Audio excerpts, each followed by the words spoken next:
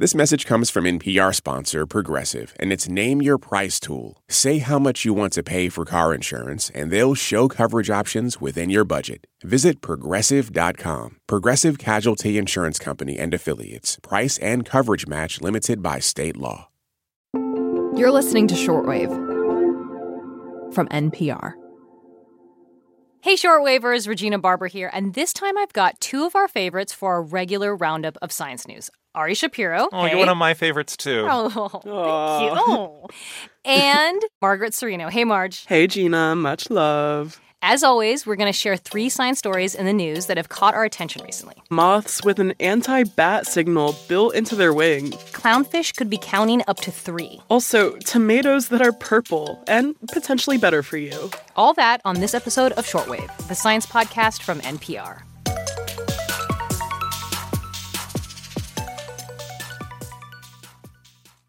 Support for this podcast and the following message come from Doubleday, publishers of Lessons in Chemistry. Be inspired. Read Lessons in Chemistry, the #1 global bestseller with more than 6 million copies sold. Meet Elizabeth Zott, a 60s-era scientist who brings her smarts and unapologetic worldview to a TV cooking show that has the power to change lives. Lessons in Chemistry is available wherever books are sold from Doubleday. This message comes from NPR sponsor Dana-Farber Cancer Institute. It's called protein degradation, and if you're a bad protein in a cancer cell, you'd better get your affairs in order. Because now, thanks to Dana-Farber's foundational work, protein degradation can target cancer-causing proteins and destroy them right inside the cell. This approach is making a difference in multiple myeloma and other blood cancers, and is how Dana-Farber is working to treat previously untreatable cancers. More at danafarber.org/everywhere. All right, Ari, as our guest, which topic do you want to start with? I know what a bat signal is, but I'm super curious about an anti-bat signal. What is that? These moths don't want to be eaten by bats, so they make this clicking sound with their wings that can disrupt the bat's echolocation. Yeah, so the real sound is out of human hearing range, but if it's slowed down enough, it sounds like... Yeah, if I were a bat, I'd stay away from that. Yeah, it's wild. They evolved to make the sound with their wings every time they fly as a way to compensate for being deaf because they can't hear when predators like bats are around. And this warning system, we've actually known about it for a while now, but exactly how they make these sounds was the mystery until this week. A new study in the journal Proceedings of the National Academy of Sciences details how these ermine moths are able to do this with their wings. And what's the answer to the question? So I talked to a researcher on this study, Mark Hollerried, and he mentioned that the wings that he and his team collected in Bristol, UK, actually buckle and unbuckle. Huh. Yeah, Ari, think of a plastic bottle that deforms and makes a little click, and then deforms back. It makes another click. Yeah. That's what's happening here, but much more elegantly. A part of the moth's hind wings buckle and then unbuckle sequentially along the ridges there. And it's completely reversible and happening hundreds, thousands of times in flight without damaging the wing. Wow, is that unique to this kind of moth? No, actually it's not. But Mark says that they haven't seen this particular mechanism before. That it's a sound production mechanism that's completely novel. It doesn't require any muscles. Just the physics and the mechanics of the sound production is baffling. But now that they know what it is, they're seeing it in other insects.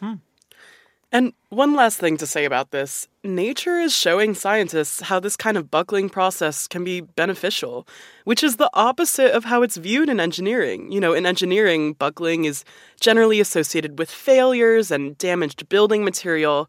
So maybe engineers can take note. Cool.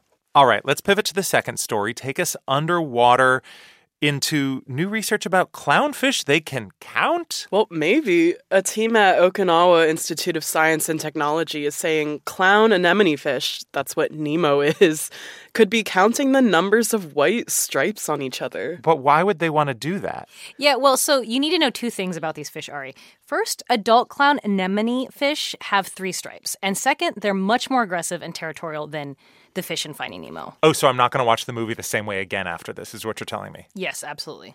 And here's the thing. Clown anemone fish are most aggressive toward their own species because they want to protect their cute anemone kingdom from being taken over from within. Sorry to burst your bubble, Ari. No, actually, I kind of like the idea of these really cute fish actually being total jerks to each other in real life. Right. Vincent Lodette, a researcher on the study, told me that the alpha female seems to be most aggressive toward other anemone fish, also with 3 stripes, because they look most like herself. So the scientists think the fish are counting. We love a diva. So how do they find out that the fish are counting stripes? Right. So researchers did these 2 experiments led by Kina Hayashi. And first they placed different species of anemone fish with different numbers of white stripes inside the tank and observed how often and for how long the clownfish would behave aggressively by either circling or charging towards the others. Mm-hmm. And then in the second set, the researchers painted little plastic-like orange discs with 0, 1, 2, or 3 stripes, and again measured aggressive behaviors. And the more stripes on the fish or the disc, the more they were circled or charged. Wow, so the fish are actually counting stripes. Yeah, I mean, I will note one expert I talked to, Karen Carlton, a biologist not affiliated with this study, she was a bit skeptical. She pointed out to me that this might just as well be clown anemone fish picking up on other visual cues, different coloration on the fins across species, for example. Right. And so, as it often is the case in science, more experiments need to be done to know for sure if the fish are actually counting stripes. But Vincent says either way, we need to give these fish more credit. People think fish are dumb because fish have no facial expression that we can read. But in fact, fish are extremely clever. Individuals have their own personality, and we see that very clearly with anemone fish. Honestly, I could listen to a weekly segment from that man. But let's pivot to the third scientific discovery you have brought us, just in time for seedlings sprouting in the greenhouse as we approach spring. So what have you learned about purple tomatoes? Right, so the color is kind of like a Concord grape, and last year the Food and Drug Administration gave the go-ahead for some small farmers to grow and sell this purple tomato, but now gardeners can buy the seeds to grow them at home. Yeah, they just went on sale this past weekend, and this is the first time transgenic seeds, so they contain genetic material from 2 different organisms, have been sold directly to customers in the U.S. Sasha Woodruff with Boise State Public Radio wrote about it for NPR. Okay, not to brag, but I grow a lot of different colored tomatoes in my garden. What makes this one so special? I mean, love that, but there's a reason behind the purple. Norfolk Plant Sciences, the company that created this tomato, hacked the color genes from a snapdragon flower into the plant. But those genes not only give the tomato its purple color, they boost its levels of anthocyanin.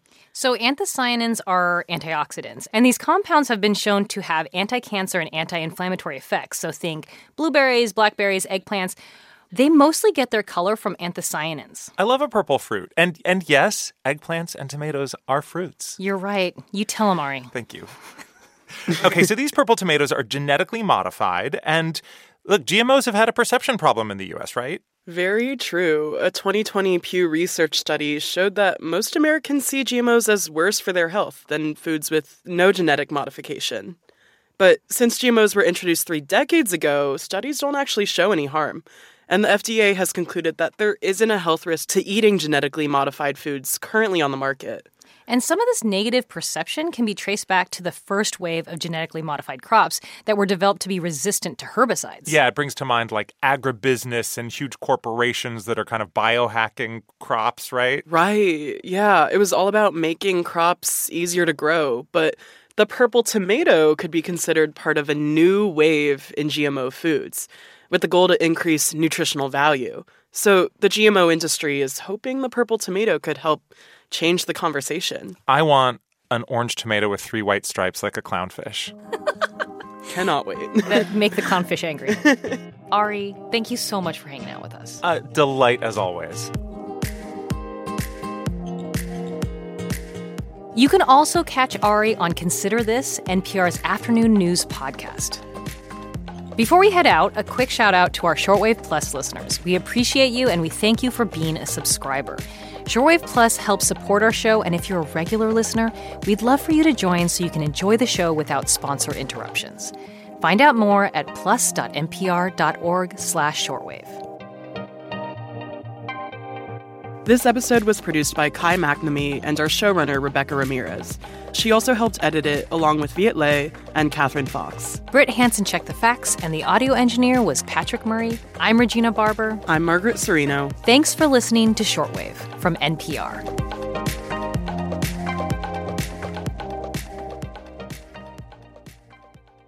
This was a good one. I agree. Good stories. Yeah. Okay, I'm going to check out. Yep. And have fun saying anemone. It literally is like the movie where he can't say it. Have fun. Yeah. Wait, how am I saying it wrong? Oh, enemy. Anemone.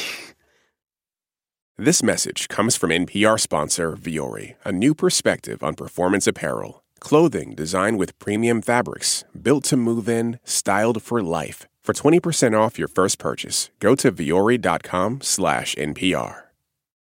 Support for NPR and the following message come from IXL Online. Is your child asking questions on their homework you don't feel equipped to answer? IXL Learning uses advanced algorithms to give the right help to each kid, no matter the age or personality. One subscription gets you everything. One site for all the kids in your home, pre-K to 12th grade. Make an impact on your child's learning. Get IXL now. And NPR listeners can get an exclusive 20% off IXL membership when they sign up today at IXL.com/NPR.